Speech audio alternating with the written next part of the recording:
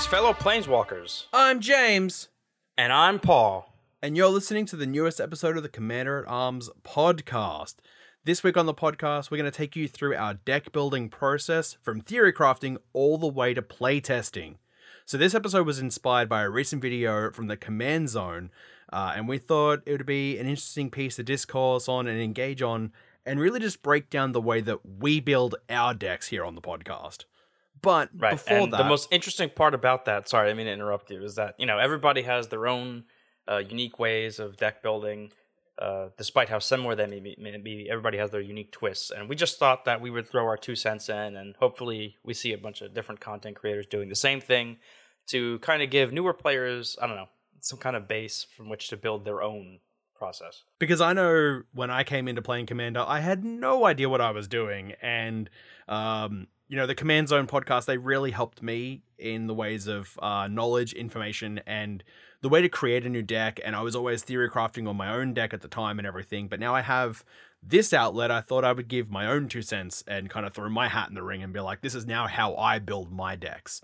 So before we get into the main topic of this episode, we have an upkeep trigger to do, and that is our plays of the week. I know it's coming. Go ahead. Paul, do you have a play of the week? Now I can say you know the answer to this question. I think I do. Lay it on him, James. Wait, what was your play? Yes. Oh, yeah. No. I knew the answer was yes, but I'm like, do I know the play? I know we've been playing a Magic together a lot this last week or so. I'm like, do I know the play? I don't know if I know the play. What was your play? I don't remember. But Oh I know my you God. said that this was going to come up on the podcast when it happened. Yes, I did. And even I've forgotten the play. Oh, I'm so bad at... this is why we should both have a notebook next to us, and whenever we make amazing plays, we write it down. Oh, I think it was when I was playing Druids. I want to say it was Druids as well, because you came out and just was like, what was it, turn 3 or something, with like 18 mana available to you, and I went, yeah, you're good. Sounds good, bro. Yeah, that was pretty cool. So Seton Croson Protector, I think his name is. Yes, that'd be the name. And I'll actually be talking about this deck a little later in a little more detail. But Druids, which I'm not sure how much I've mentioned that on the show or not. But Druids is one of my higher powered decks. Didn't think it was, but after a game I played over the weekend, I've come to learn that it is pretty good. I went Mana Dork into Mana Dork into Mana Dork into Commander and what is the name of that enchantment from Ixalan? The Gaia's Cradle one? Yeah, the one that transforms into Gaia's Growing Rights of Itlimoc into... There you go. That's the what one. is it? The Cradle Son of Itlimoc, I think it's called. Yeah, something like that. But maybe Itlimoc Cradle of the Sun. Yeah, but that sounds legit. Yeah, so I went turn 1, turn 2, turn 3 Mana Dork into my commander into Growing Rights of Itlimoc, and I had a Gaia's Cradle on turn 3 with 4 creatures on board. Oh my God. It was a game. I can't remember what I was playing. I think I was playing my newly built Raynar the Ever-Watchful Spirits Flicker deck. Yes, I believe that is correct. And I couldn't keep up. I was like, yeah, you're good. 18 mana on turn 3 sounds amazing, Paul. And then I had... What did I play? I played a Green Sun Zenith for 5. And I got Seedborn Muse. Yes. And I had... what's the name of that card? Why am I forgetting? The one that gives your green creatures flash. Yeva. I had that in my hand. And so I had Prophet of Kruphix the hard way. And it was, for everything you were doing, and I didn't really have answers for, it was still really fun to play with and still really fun to see Druids go off for another time. I've seen it go off before, but that's actually a key part of this conversation that we're having now is I had no interaction for what Paul was playing, right? So it's going to come up again in the way that we talk about our deck building process and the way that we look at interaction with our opponents in our own decks and not just make sure we have a healthy way of doing everything we want to do in the deck. And I think that is a fantastic segue to our main topic here, Paul. Let's go. So, main phase 1, we're gonna start laying some spells down. So I have 5 examples of decks that I've built over the past year since being in, this pandemic lockdown, that I have ranged through the power levels because I see that now playing online, through Discord and Play EDH server and my own public server that I play on. Not even mine, it's ours, Paul. Like it's our public server. It's the world's public it's server. yours. I mean, I created it, but I give it to everybody. Was very much, it pushed me into playing not higher powered Magic, but more focused and dedicated Magic, if you kind of follow my gist there.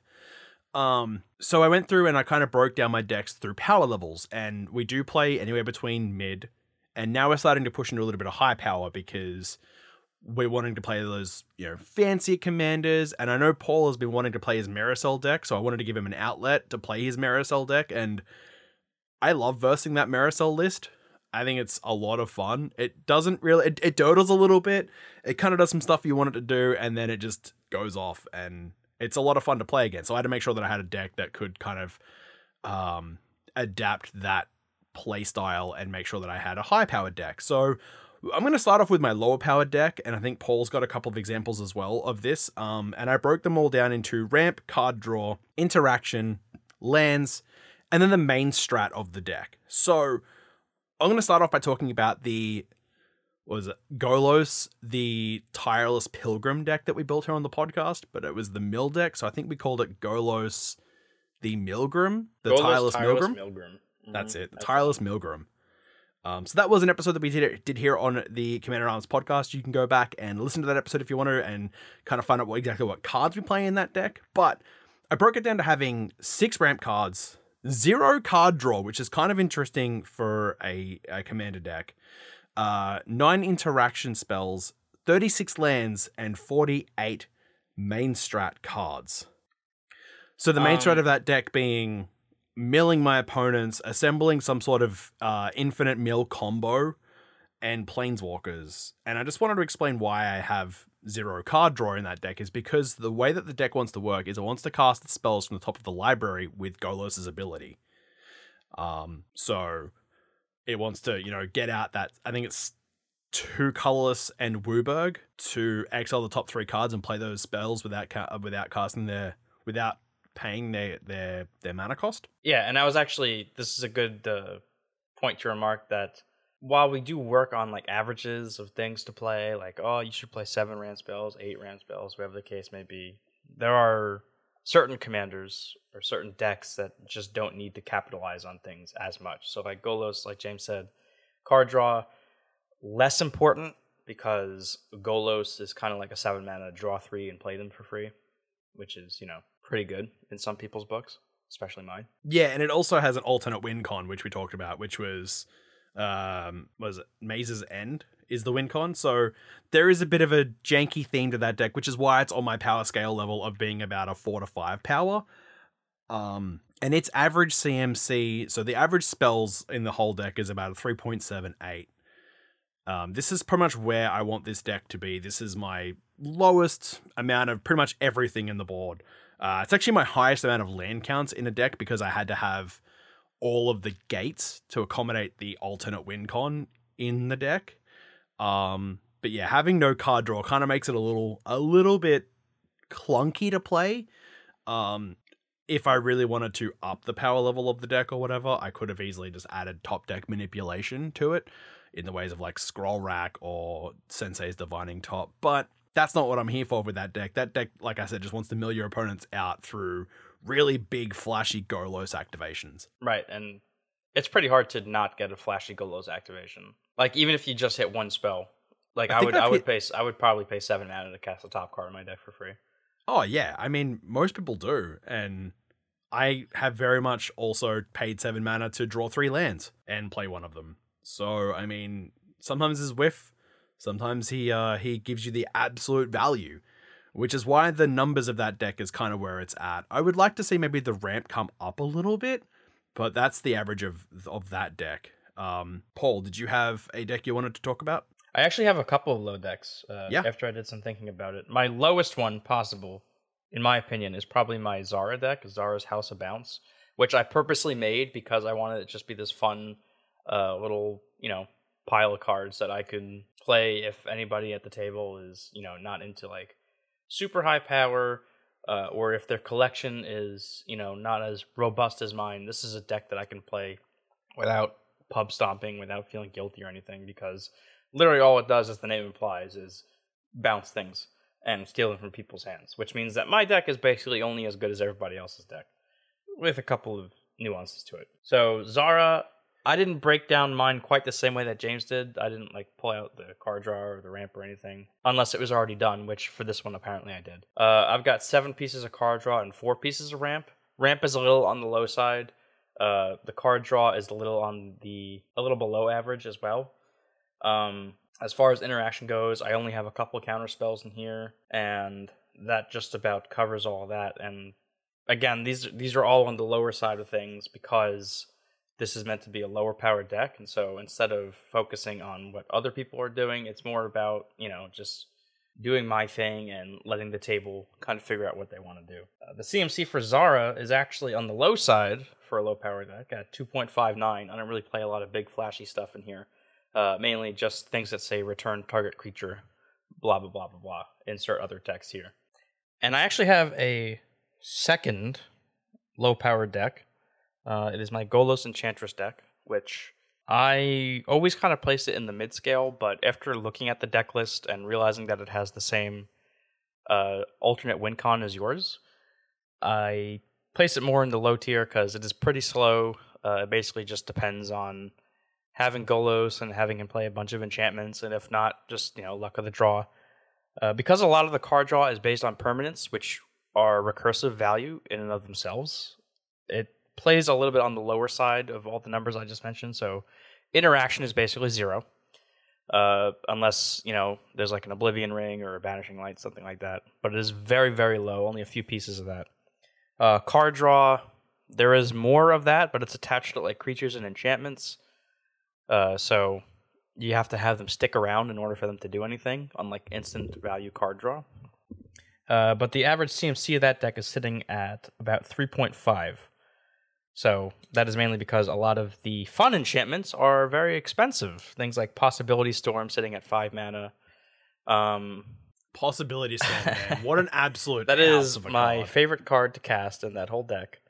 Other than the shrines are also very fun, which, in case anybody's wondering, I have not updated it with the new shrines, the ones from Core Set 20? At Core Set 21. M21, yeah. Sanctum of All, I think, is the 5-colored legendary I should really enchantment shrine.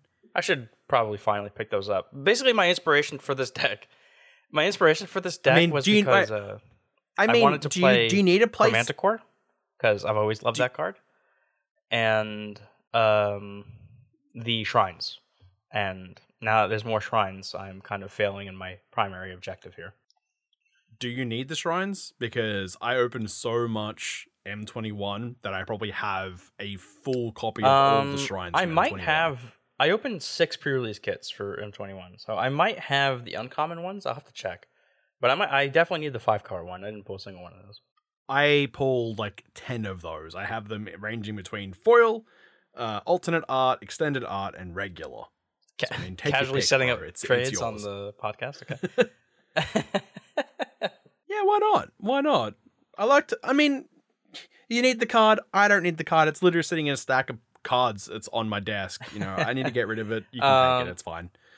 Friends favors, mates rates. You got it. Funnily enough, this is actually a deck that I've been considering changing the mana base, getting rid of the Maze's End stuff, and just making a decent mana base, because I think it would actually perform pretty well with a faster mana base. But I kind of like having this where it is for obvious reasons, just because a lot of the people that I do play with, they don't play in the high or the high mid. When we're playing in person, I should say. Yeah, we like to keep it kind of casual, especially in person.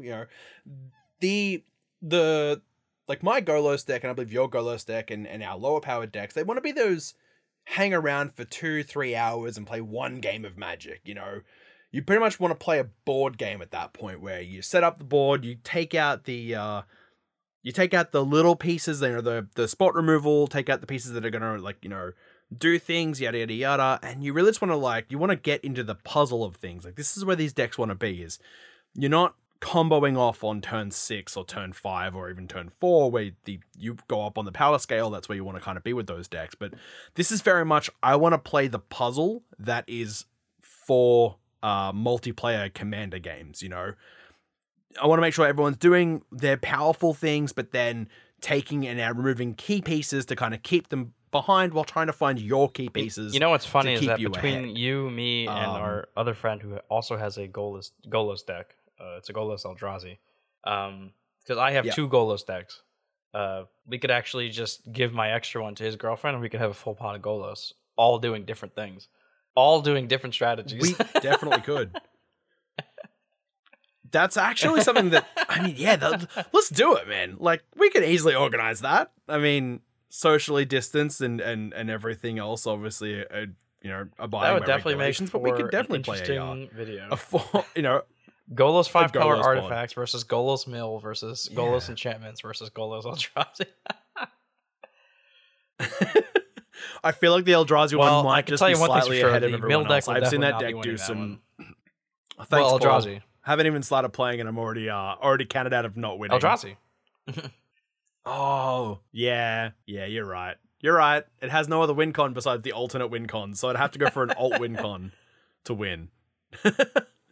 And that's fine. Like that's literally where these decks want to be. That is the low power. That's the 4 to 5s. And I say 4 to 5 because we kind of put an average at where precons used to be. So the precons used to be at around a 5. I want to say that I have a feeling that with the new precons, like the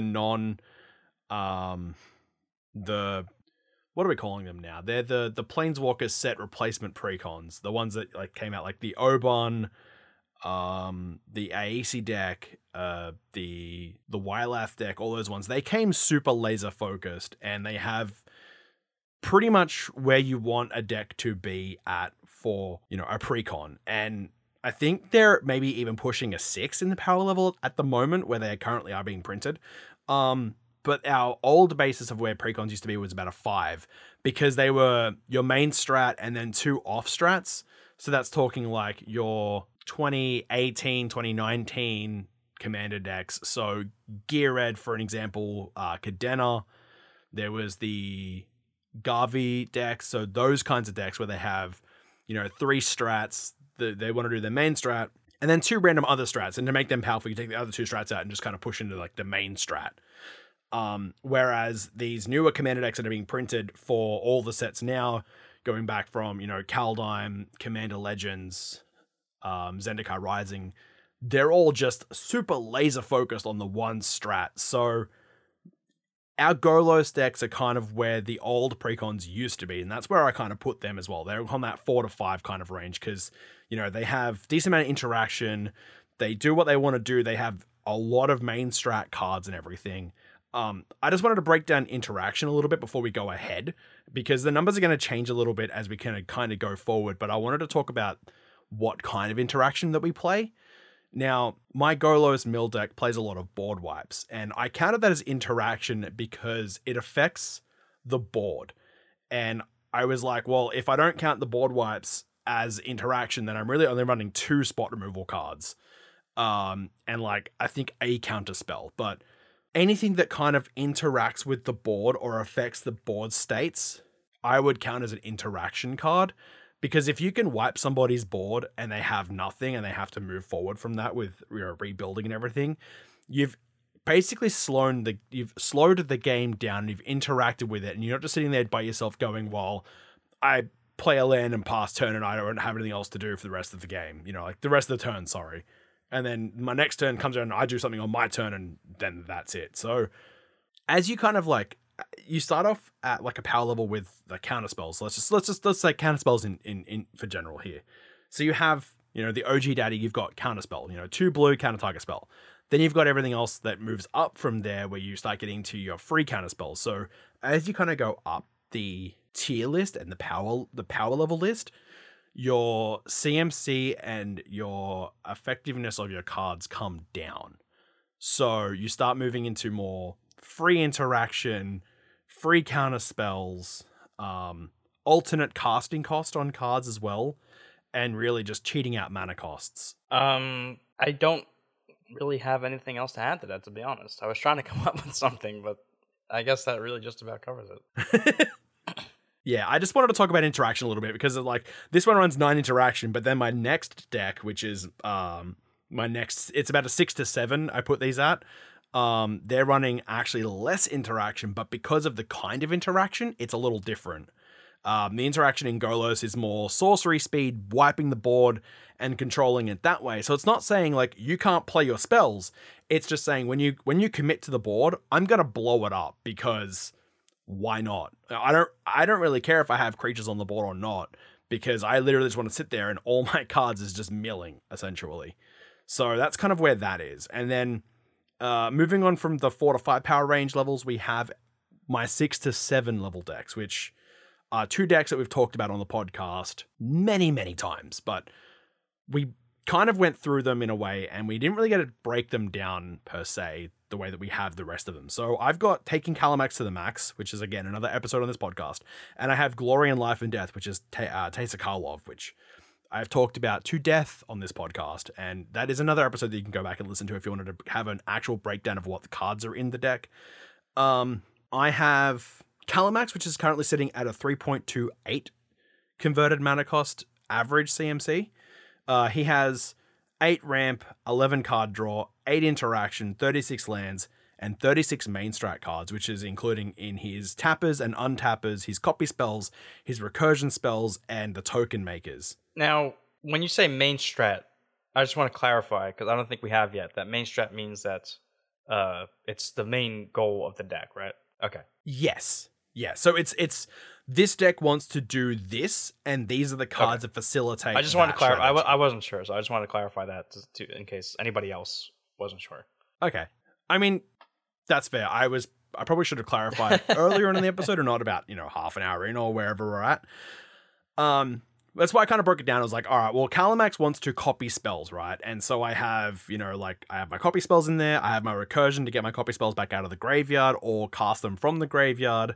Kalamax requires to be tapped to copy spells and copy instant spells, more specifically. So I have a lot of tappers in there in the ways of vehicles. What is it? Yeah, Paradise Mantle, the 0-drop. One equipped makes it into a Llanowar Elves or a Mana Dork. I also have Springleaf Drum, which has the activated ability to tap a creature opposition and you produce a mana. Yes, there's also opposition in the deck, which again is in there because I want to tap things of my own, and I know opposition is one of those cards that kind of people see and go that's oppressive, and I understand it, but not really the reason why it's in the deck. Again, I just want to clarify that from that episode way back when, because I have had instances of, opposition becoming an issue at a table. I was just going to say, it's so funny to me to hear you describing this deck at about a 6 or a 7, because at one time when we first built this deck, James was like, this is the most powerful deck ever. I can't believe it. It's so much fun. It's actually very true, and that's kind of where the power creep in for me as a player has come into it, because this is the second deck we're talking about. I still have 3 more decks above this deck to talk about. And yeah, it's like when we built that deck, I didn't think anything else could stand up against it. I thought this was the powerful deck. And the last strat that's in that deck is the token makers, because who wants to get hit? I also like making big, big massive fields.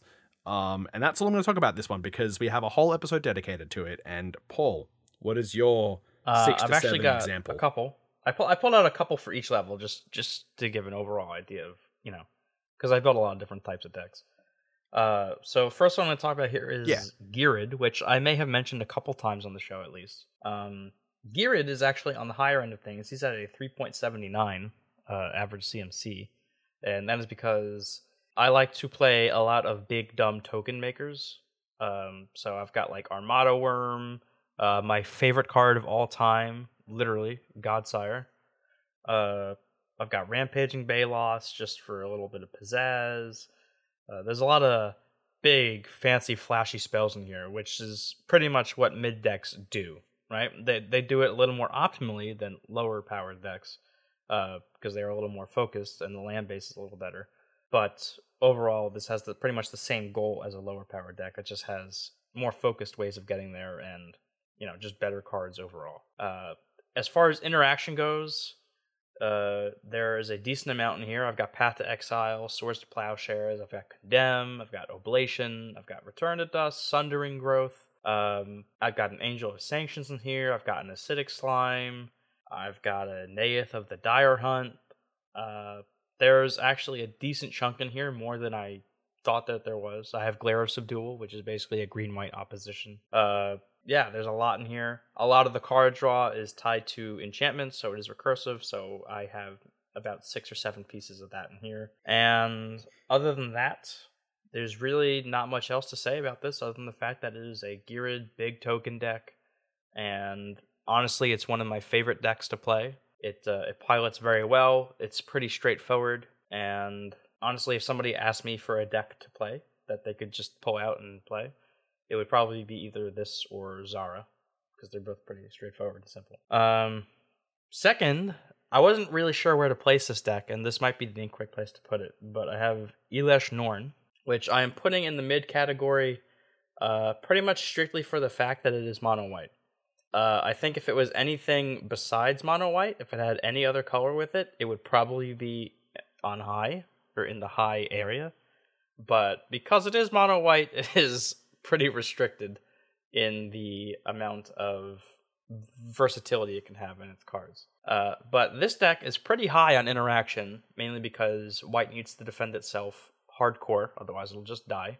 So it's got things like Brave the Elements, Flawless Maneuver, Swords to Plowshares, Path to Exile. It's got Sword of Fire and Ice, Sword of Light and Shadow, Swiftfoot Boots, Lightning Greaves. The list goes on and on. It's got a bunch of ramp in the form of mana doublers, like Extraplanar Lens. It's got Nyx Lotus for some ramp. It's got the Immortal Sun for card draw. This deck has a lot of everything, and again, that's because it has to overcompensate a little bit for being mono white. And it's also a little high on the land count, sitting at 38, but it does have an average CMC of 3.4, which is a little on the high side for what is supposed to be a mono white aggro deck, but it does have a couple of X spells. Elesh Norn herself is at 7 mana, and a lot of the better white cards are a higher mana cost. So a lot of like the Anthem creatures like Angel of Jubilation, you have Avacyn, Angel of Hope, Bruna, the Fading Light, Felidar Sovereign as an alternate win con. These are all, expensive in terms of CMC, and so they kind of influence that mana cost to be higher than it actually is. Because when you play the deck, you're usually hitting your 2 and 3 drops pretty consistently. And as someone who's played against that deck a number of times, it really does. I mean, it doesn't feel like it's being put behind or anything, but yeah, unfortunately, because like, again, in mid, that's where you want to be playing all of your big flashy spells. Like you want to be hitting turn 15 or 16 and then, getting, cards out that are like X spells equaling 37 million because you've created that much mana or you've ramped that much. And that's kind of where these deck wants to be. These decks are like maybe an hour and a half, maybe 2 hours. If a game takes 2 hours, Elesh Norn is not winning. I'll just say that right You now. definitely have a lot more. Oh, yeah. And I mean, I get that. It's the same as the Taste of Karlov deck that we built here on the podcast, which was my next deck that I was going to talk about. But these decks here are very much like sit down, have some fun, eat some snacks with your friends. But they're a little bit more focused, and you want to be having a lot more interaction with the board in the ways of this is where you get into like the counter spells and telling your opponents, no, you can't do that, or protecting your pieces with things. Like Paul said, he plays Flawless Maneuver in his mono white deck.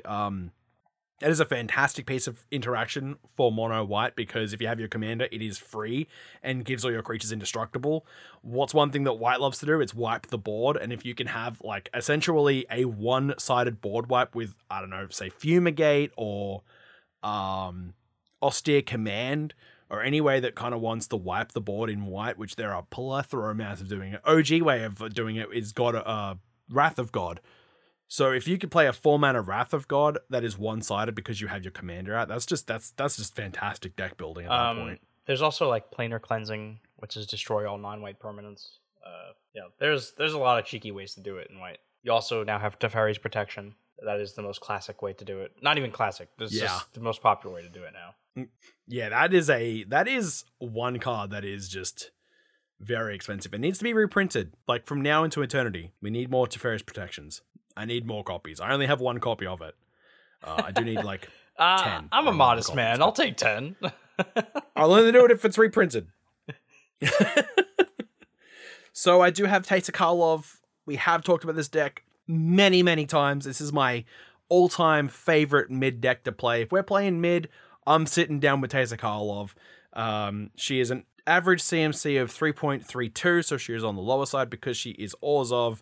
She has 7 ramp cards in her, 8 card draw, 6 interaction, which is kind of low for the interactions, but a lot of it is tied to her main strat, which is she has 42 main strat cards in there, so that is like the drainers, the token makers, the death triggers, and then there is also, I play 34 lands. I got a little greedy with this deck in the land base, because I do play things like land tax to kind of get them out a little faster. My card draw is, again, requires me to sacrifice creatures.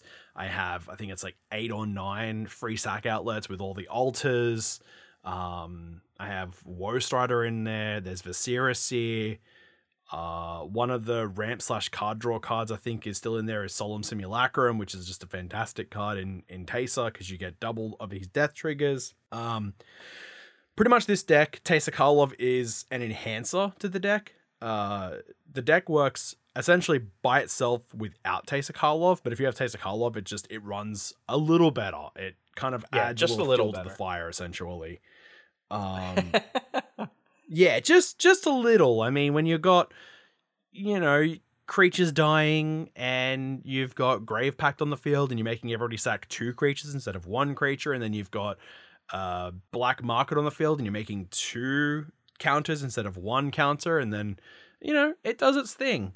This is kind of 6 to 7 is where you start seeing your infinite combos as well. So we haven't really talked about infinite combos, but your power level 6 or 7 wise is where you kind of see maybe 1 or 2, like 4 or 5 card combo to win the game. Because, again, you don't want to be comboing off way too early and kind of hitting your 2 card infinite combos, which we'll talk about later on in the episode. But this is kind of where you sit with, I think Teysa has a 4 card infinite combo in her with, was it Karmic Guide, Revelark, a sack outlet, and one of my plethora of drainers that isn't Bastion of Remembrance. So, Blood Artist, Vindictive Vampire. There is another one that I'm thinking of that I cannot think of. What is it's the 4 mana flying that's a 2/2 that does the same thing as Blood Artist. Falconwrath Aristocrat Noble. There you go. That's the one. Falconwrath Noble. I always think Noble and think Noble Hierarch, but it's Falconwrath Noble. Any of those will do an infinite loop where you can drain the table out. I've only ever done it once, and I've only ever played it all once because she wins by not an infinite loop, but just a value loop, because it is an aristocrat style deck, which everybody who listens to this show will know because of the amount of times I've that's like ranted and raved 4 about or Teysa so, Karlov. somewhere around there. Yeah, it was super early. I was so excited to talk about it because it's my That was favorite when the corruption mid-deck to first play. started seething through James' mind. It runs. Yeah, not gonna lie. From then on, I've kind of built more decks, and I do kind of keep deck building restraints on myself. This episode was very much like, these are the amounts of cards you should play, but I guess it's kind of evolved into being, if you want to stay in this certain power level, this is where you should be kind of like looking at. This is where you kind of want to be if your play group's like, well, let's build mid decks, and no one knows how to exactly build a mid deck. Point them to this episode and be like, all right, have a listen to this, and this will kind of give you an idea of what a mid deck should look like numbers wise. And yeah, with that, I'm happy to move on to our next set of decks. Before we talk about our next decks, I feel like we should address the combat step. That's where I was going to next. I was going to go to combat, and I mean, mid decks want to swing out, so let's just make all of our tokens. Attack Go with to our gear combat and step. populate. Turn sideways, deal some damage. Perfect. I love that trigger, by the way. I love Geared, and I love your version of Geared, and I love my version of Geared because they're so similar yet different in their own respective ways. And with that, we are going to go to an ad break where we'll hear a message from our sponsors right now. Welcome back from that ad break and that combat step. How much damage did you get in with your creatures? Did you kill anybody? Let me know. Let us know on Twitter. Maybe not. We're going to move on to our main phase 2 here now, where we're going to start talking about a part of the format that I'm very new to, but am starting to love just as much as I love playing Commander at any level. I think this part of Commander I'm starting to really love because of the gameplay style, and it's very attuned to what I want to be doing in Commander, and that is your high-powered decks. So these are the 8 to 9s. Now, I did say 8 to 9s because 10 is essentially a CEDH deck, and we're not touching CEDH because that is a whole different kit and caboodle and whole different deck building formulas and everything. But I have what I would consider 2 high-powered decks. I'm going to take a pause and let everybody who's listening scream at me about the deck that they think that I'm going to talk about, which is probably the deck I'm going to be talking about. You ready? Can you guess it? It's Tulane. I feel like that was such a letdown.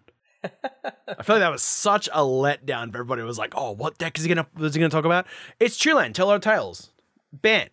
It's like, this thing has gone from being this thing has gone through so many revisions. It was a Flicker deck, it was a Rune deck, it was a Detain deck, it was a Tulane Flicker deck, and now it's just Tulane good stuff. And when I say good stuff, it's some good stuff. So I broke Tulane down into just the absolute basics, because let's be honest, any single creature when Tulane is on the field is a ramp and card draw spell. So I didn't count those because that's just, again, Tulane's just an enhancer to the deck. The deck can work, again, without Tulane, but with Tulane, it's like hitting the NOS button in a car. You know, you're doing a quarter-mile drag race against your friends, and you're sitting in your RX-7, and they're in their Honda S2000, and you're going about, 90, 100 Ks, and then all of a sudden you hit the NOS button, you're doing like 180, and you're like, see you later, guys, I'm winning the game. Australian speak. What's a K?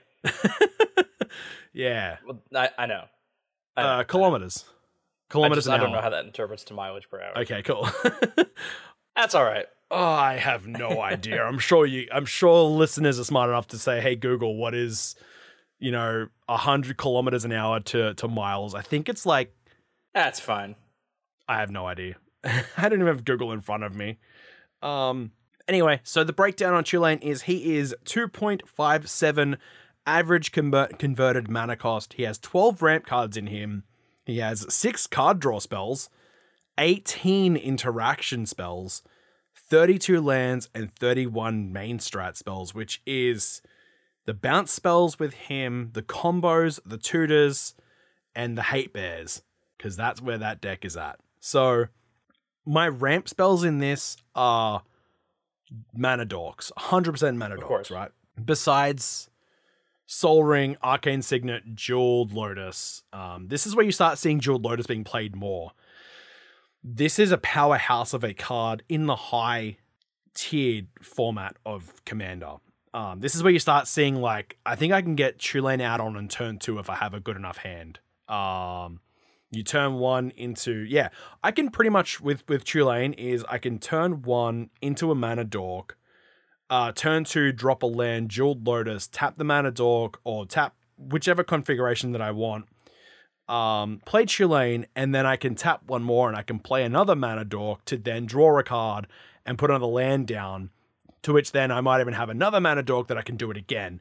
And you can kind of see how that becomes stronger the lower the CMC of the creatures are, which is why this deck is so low with the CMC of my creatures. I do have some higher spell stuff that does a lot of amazing things in, like the 2-drop, the 3-drop, the 4-drops, and I think I only run one 5-drop, which is Seedborn Muse. I wasn't really counting Tulane as that. Because he is, yeah. All right, that's right. Sorry, I run 2 5-drops then. I run Seedborn Muse and Tulane. Sorry. But this is where you start seeing more interaction. And it was fun enough to see like the breakdowns of both of my high-powered decks.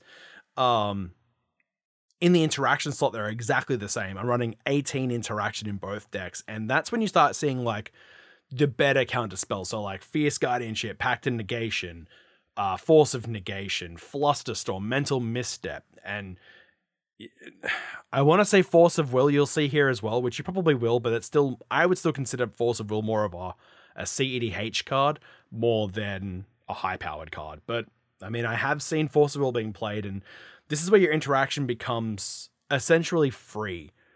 Almost all of your ways to interact with the board or counter your opponent's spell have an alternate casting cost of exiling a blue card and paying a life, or paying it at the beginning of your next upkeep. This is where you start seeing those kinds of things, and this is why these decks. This is also where you're going to start to see decks being more focused, with less of the shenanigans type cards and more of the what James calls main strat cards.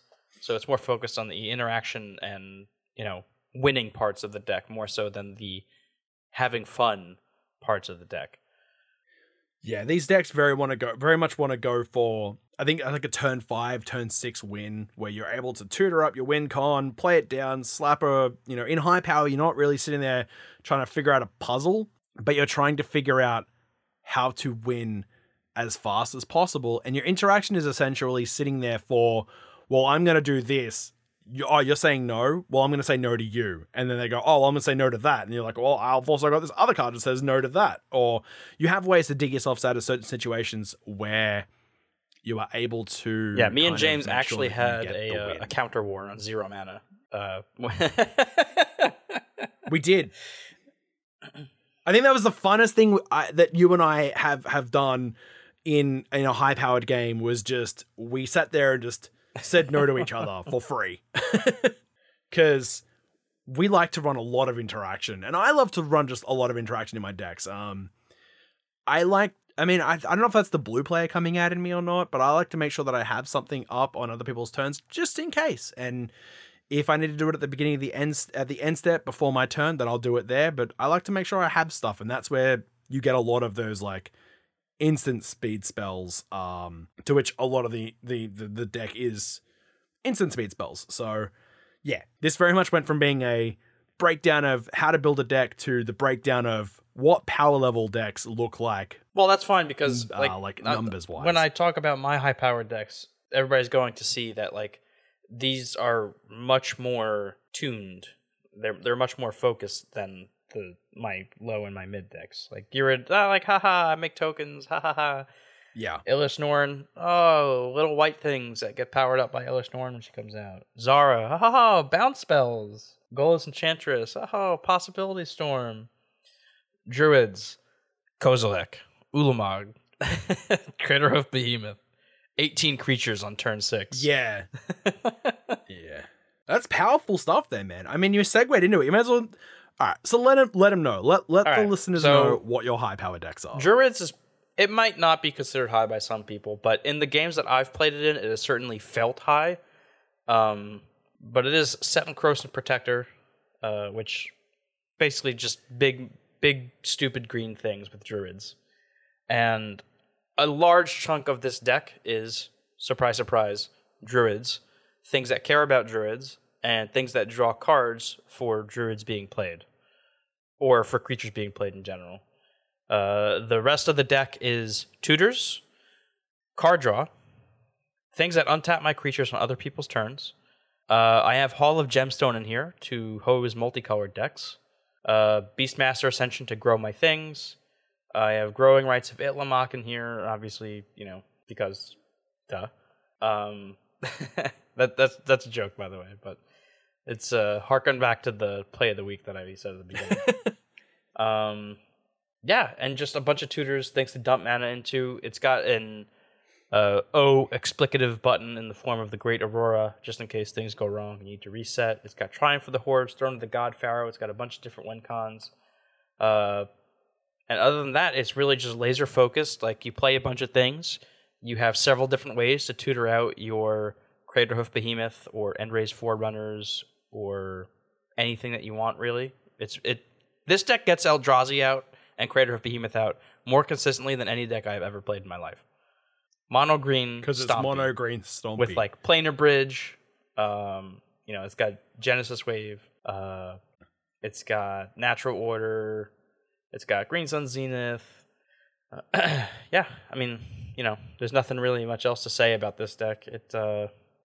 James will testify to this. It goes off maybe 8 times out of 10. I guess 4 times out of 5 in that case. Yeah. Yeah, it was unfortunate that you played it in a game where we were like, let's play mid. And you were like, well, Druids is mid. And we all went, okay. And then you were like we said at the play of the week, turn 3, 18 mana on board.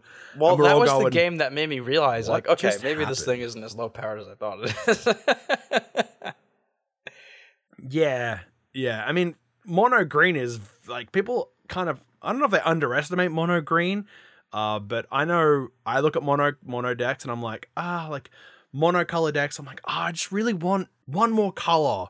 Or I really just want, green and white maybe, or green and blue. But I never think of making an actual. It's pretty fun. I'm not gonna lie, and also because it restricts you so much in deck building, it takes a lot of the decision making away from you, which is really good for me because I'm awful at that. Yeah. Like, this deck would be so good with a Mystical Tutor. I understand, but I can't play that, so I can rule that one out. So I have to go and figure out how to tutor for things other ways, Like, I get it. I understand it. My other high-powered deck, which is my favorite deck, which it has been brought up many times on here. I don't think I've ever actually talked about it in any great detail, and maybe someday. I have a deck tech recorded for this. I gotta upload it to the YouTubes. But that is Ner'zhul, the Pretender, which mine is signed by Sheldon Menery. It says, Paul, what is wrong with you? Paul, who hurt you? That's what it said is. Paul, who I have it hurt right in front of me. I can check real quick. Yeah. It was like, there's nothing. Paul, who hurt you? There's nothing wrong with you, Paul. It's just someone hurt you in your infancy like stages of your life that made you become a Marisol player. What's funny is that with Marisol, I don't even know what drew me to Marisol. I saw one game played with Marisol, and I liked the way it looked, And from then on, I just decided that, you know what? I've got a lot of the cards for it already. I may as well put it together, and I've never turned back. Marisol, however, plays a lot of interaction. Like, a lot of interaction. A lot of card draw. It is lower on the land count. I don't know if I said this for Druids, but I think it had 37 lands. Marisol is sitting at around 35, which I try not to play less than 37 lands in any of my decks. That's about the average amount that I want. Marisol's on the lower side because I needed to make space for all these busted spells. As far as interaction goes, it's got Arcane Denial, Archmage's Charm, Chaos Warp, Counterflux, Counterspell, Cryptic Command, Disallow, Fierce Guardianship, Force of Negation, Force of Will, Mana Drain, Stubborn Denial, Swan Song. So that's 13 counterspells right there. I'm sorry, 12 counterspells because I counted Chaos Warp in there. Card draw, it's got Brainstorm, Forbidden Alchemy, it's got Fact or Fiction, it's got Dig Through Time, Archmage's Charm kind of counts, it's got Burning Inquiry, it's got Faithless Looting, it's got Goblin Lore, it's got Ponder, Preordain, Reforge the Soul, Serum Visions, Wheel of Fortune, Wheel of Misfortune, Windfall. And you can tell just by the way that by how many things I'm listing off here that a lot of this deck is super focused on just getting Marisol to pop off as soon as possible. Like, you just want to draw cards. You don't care if they end up in the graveyard, obviously. You just want to draw cards. You want to counter things that other people do that cause you problems. But other than that, you're pretty much just playing solitaire. You only care about what is on your field. And if you only care about what other people do if it messes with what you do. Like if somebody plays a Drannith Magistrate, or if somebody plays like a Torpor Orb, things like that are big problems. Pithing Needle, Humility, sorry. These are all problems that you would want to deal with as soon as possible. And in a high deck, you're going to have those answers on the spot, or you're able to go and get them when you need them. So when you move into high, you kind of take away the redundancy in your deck. Right. And I just want to clarify there is, as far as averages go, I typically like to play around 8 to 10 pieces of removal. That's a mixture of board wipes and spot removal. Anywhere from 5 to 7 pieces of card draw. About 37 lands. And then the rest will be, I'm sorry, I forgot ramp. About 7 to 8 pieces of ramp, which I know is on the low side for some people. And then the rest will be some combination of spells that I want to play or spells that contribute to the overall theme of the deck. I just wanted to give that is my average breakdown. And I just wanted to show you how much these higher powered decks change that formula for me. Because you'll notice I just listed off, like I said, 12 counter spells, like 20 card draw spells, some of which draw 7 cards. Like, that's a lot of cards. There's a lot of cards. So my next high-powered deck that I've only just turned into a high-powered deck, because, I mean, I wanted some change-up because we started moving into high, and I couldn't just rely on the same deck every single time because my playgroup had seen it a million times. I played a lot. I love Tulane as a deck, but there was another player who wanted to play Tulane, so I went and I built Najeela, the Blade Blossom, as my second high deck. She was a warrior tribal deck. So if you remember a little further back in the catalog of episodes on the podcast, we talked about the Radha Heart of Kel deck, which was, I think, called Kled Me Dead, which the episode was. I still love that title, by the way. I have talked about this before, where we put that list together and I wasn't having as much fun with it as I thought I would because I was playing, a very janky, clunky mid deck against some higher powered decks and it just wasn't really matching up. So I took that deck apart, reworked it, turned it into Najeela 5 colors, and then it was still themed around warrior tribal. And then I took the theme out and it just became Najeela high powered good stuff combo. When I say combo, I mean like the abusal of Najeela's activated ability for, Wurberg, untap all attacking creatures. They gain haste, trample, and lifelink until end of turn. And there's an additional combat phase after this. After this combat phase, an additional combat phase only activate during combat, I believe it says. So I thought that Tulane might have been my lower powered average CMC deck, but this takes the cake at 1.84. And honestly, a lot of that has to do with the fact that Najeela herself is only 3 mana. And a lot of the combo pieces you need are just mana dorks. And the rest of them are also pretty cheap. So So with Najeela, I'm able to get her out on turn 1 into a mana dork if I wanted to. Or, I think the best I've done was, what was it? Land into a Soul Ring, into a Signet, Jeweled Lotus, tapped Najeela, brought Najeela out, tapped the Arcane Signet for a mana dork, said pass. And then proceeded to get targeted. That set me up for a lot of turns. Oh yeah, 100% got targeted after that. And that was still when it was a mid, like that was when it was like a mid theme deck as well, but it was still extremely strong. And that's a whole conversation for another day, is picking and pairing the right commander to the right archetype for the right power level that you want to play. But that's a whole different conversation. So Najeela runs 18 ramp cards, 10 card draw cards, 18 interaction, 32 lands, and 22 main strat cards, which consist of land tappers and untappers, combo pieces, tutors, and guess what, Paul? Hate bears. Surprising. I love my hate bears. I know, right? I'm going to make sure that I slow my opponents down with this one. So Najeela has easily has like a turn 3 win, but usually consistently is about a turn 5 win. In the ways of being able to tutor out to the battlefield or evolve. I think we call it evolving, don't we? When you Eldritch Evolution something into something else. So, yeah. Well, spoiler alert, I run Eldritch Evolution, and that's a good way of turning a mana dog who is a 1 CMC into a 3 CMC creature, being Derevi, Imperial Tactician, because that, with a command tower, is infinite combat steps. Do you really need command tower?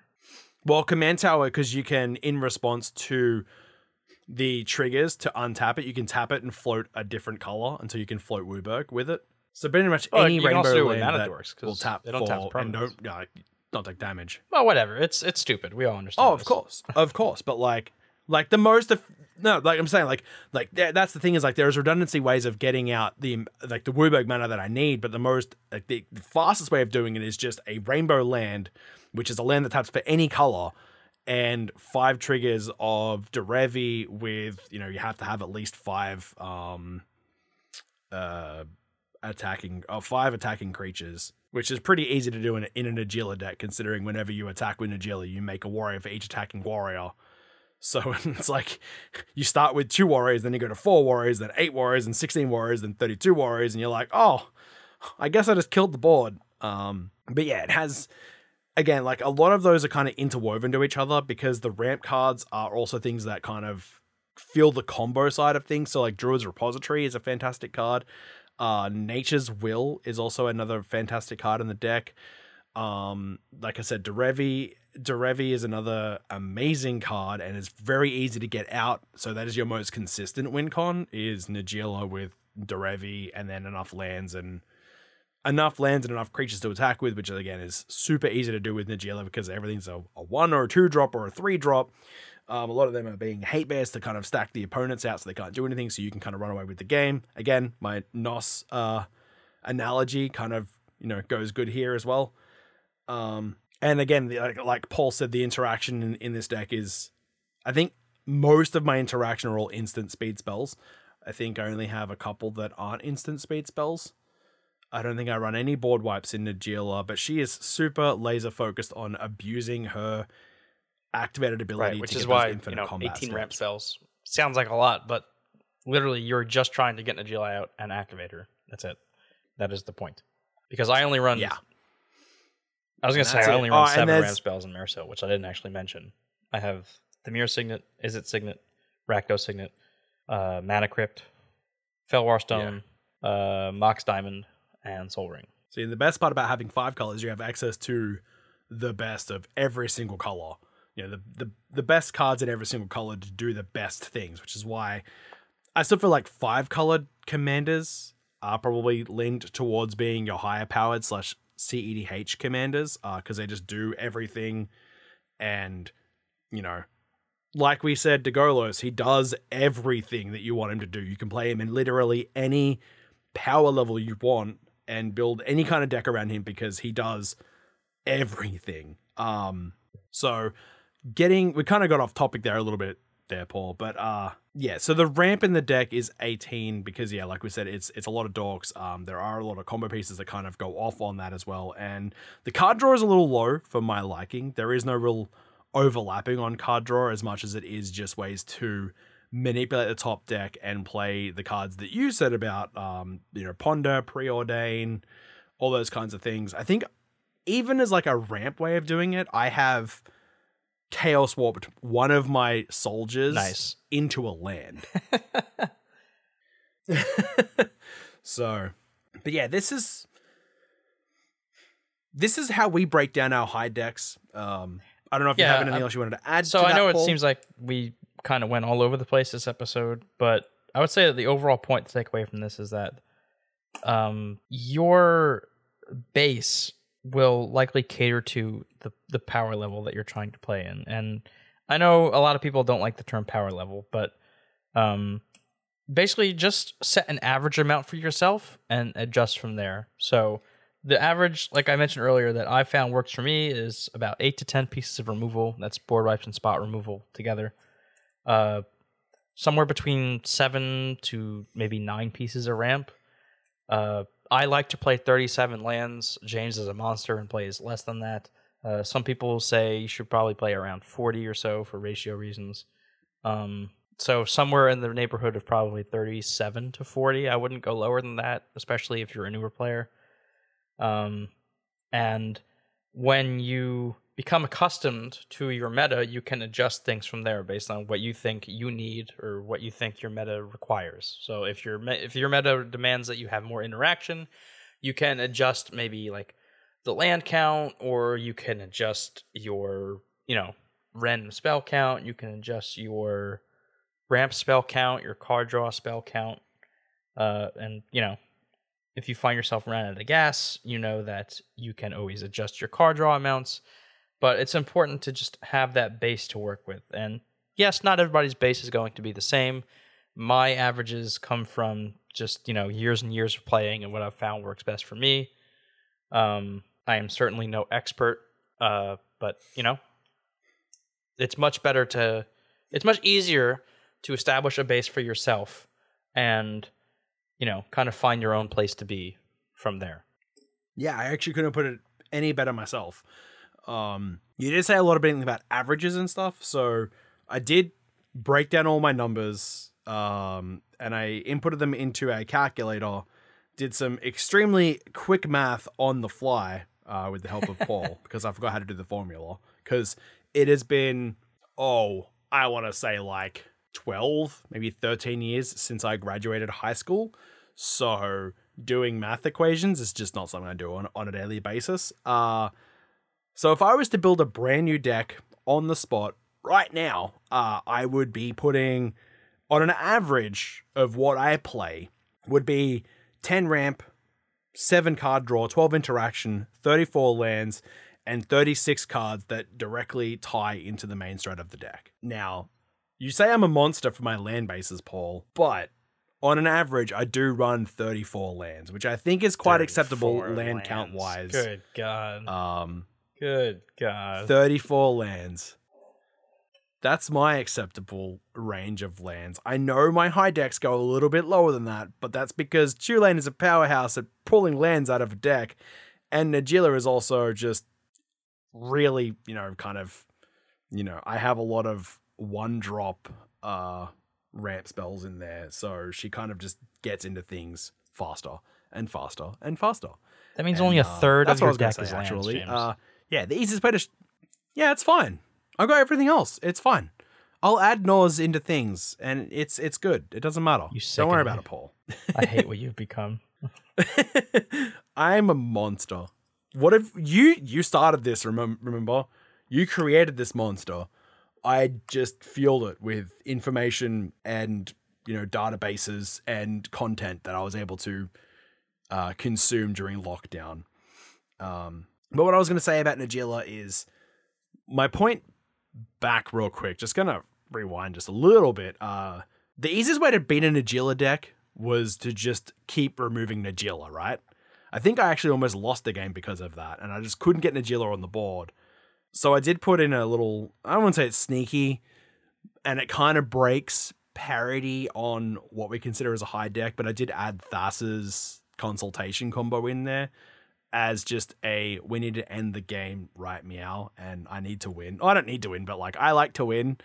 And I think I did that in one of our last you did it on the turn games after I failed to win because I didn't realize there was a card in my graveyard. Because you failed to win. I took that opportunity and I totally ran with it. So you had Grenzo in your graveyard and you had Time Stream Navigator on your field.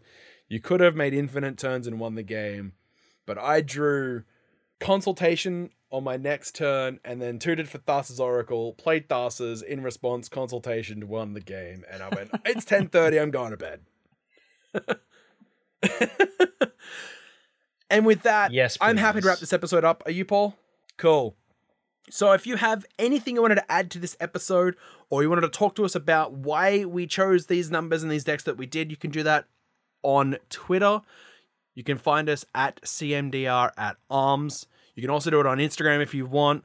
I'm still on there. I'm still showing teasers and trailers and everything on there. If you want to support this show and your local game stores at the same time, you can do that through our TCG affiliate link. We get a kickback. The store gets to sell their cards. You get the cards that you want. If there's any cards in this episode that you wanted to pick up or any sealed products coming up, I know Time Spiral Remastered's just around the corner. Go through that link. We will greatly appreciate it. If you want to rep the Commander@Arms logo across your chest, you can do that through our link in the description below in the show notes. We have a link to our shirt on our Etsy page. You can also support the show directly by going to patreon.com/Commander@Arms. If you become a $15 tiered patron, you get the opportunity to play Magic against Paul and I at any level that you want, or any deck that you know that we have that you want to verse, you can do that. And Paul, is there anything you wanted to add here in our little end just card my usual step? spiel, which is If you are listening, thank you for doing so. Even if this is your first and only episode that you ever have or ever will listen to, it means a lot to us that you took the time out of your day to do so. And I just want to wish you all the best if you've made it this far. I look forward to hearing from you and hearing your thoughts and opinions on basically anything. And thank you for tuning in. Cool. Get out there and play more Magic. That's all I'm going to say for the end of this episode. So, with that, I'm James. And I'm Paul. And you've been listening to the newest episode of the Commander at Arms podcast. Peace. See ya.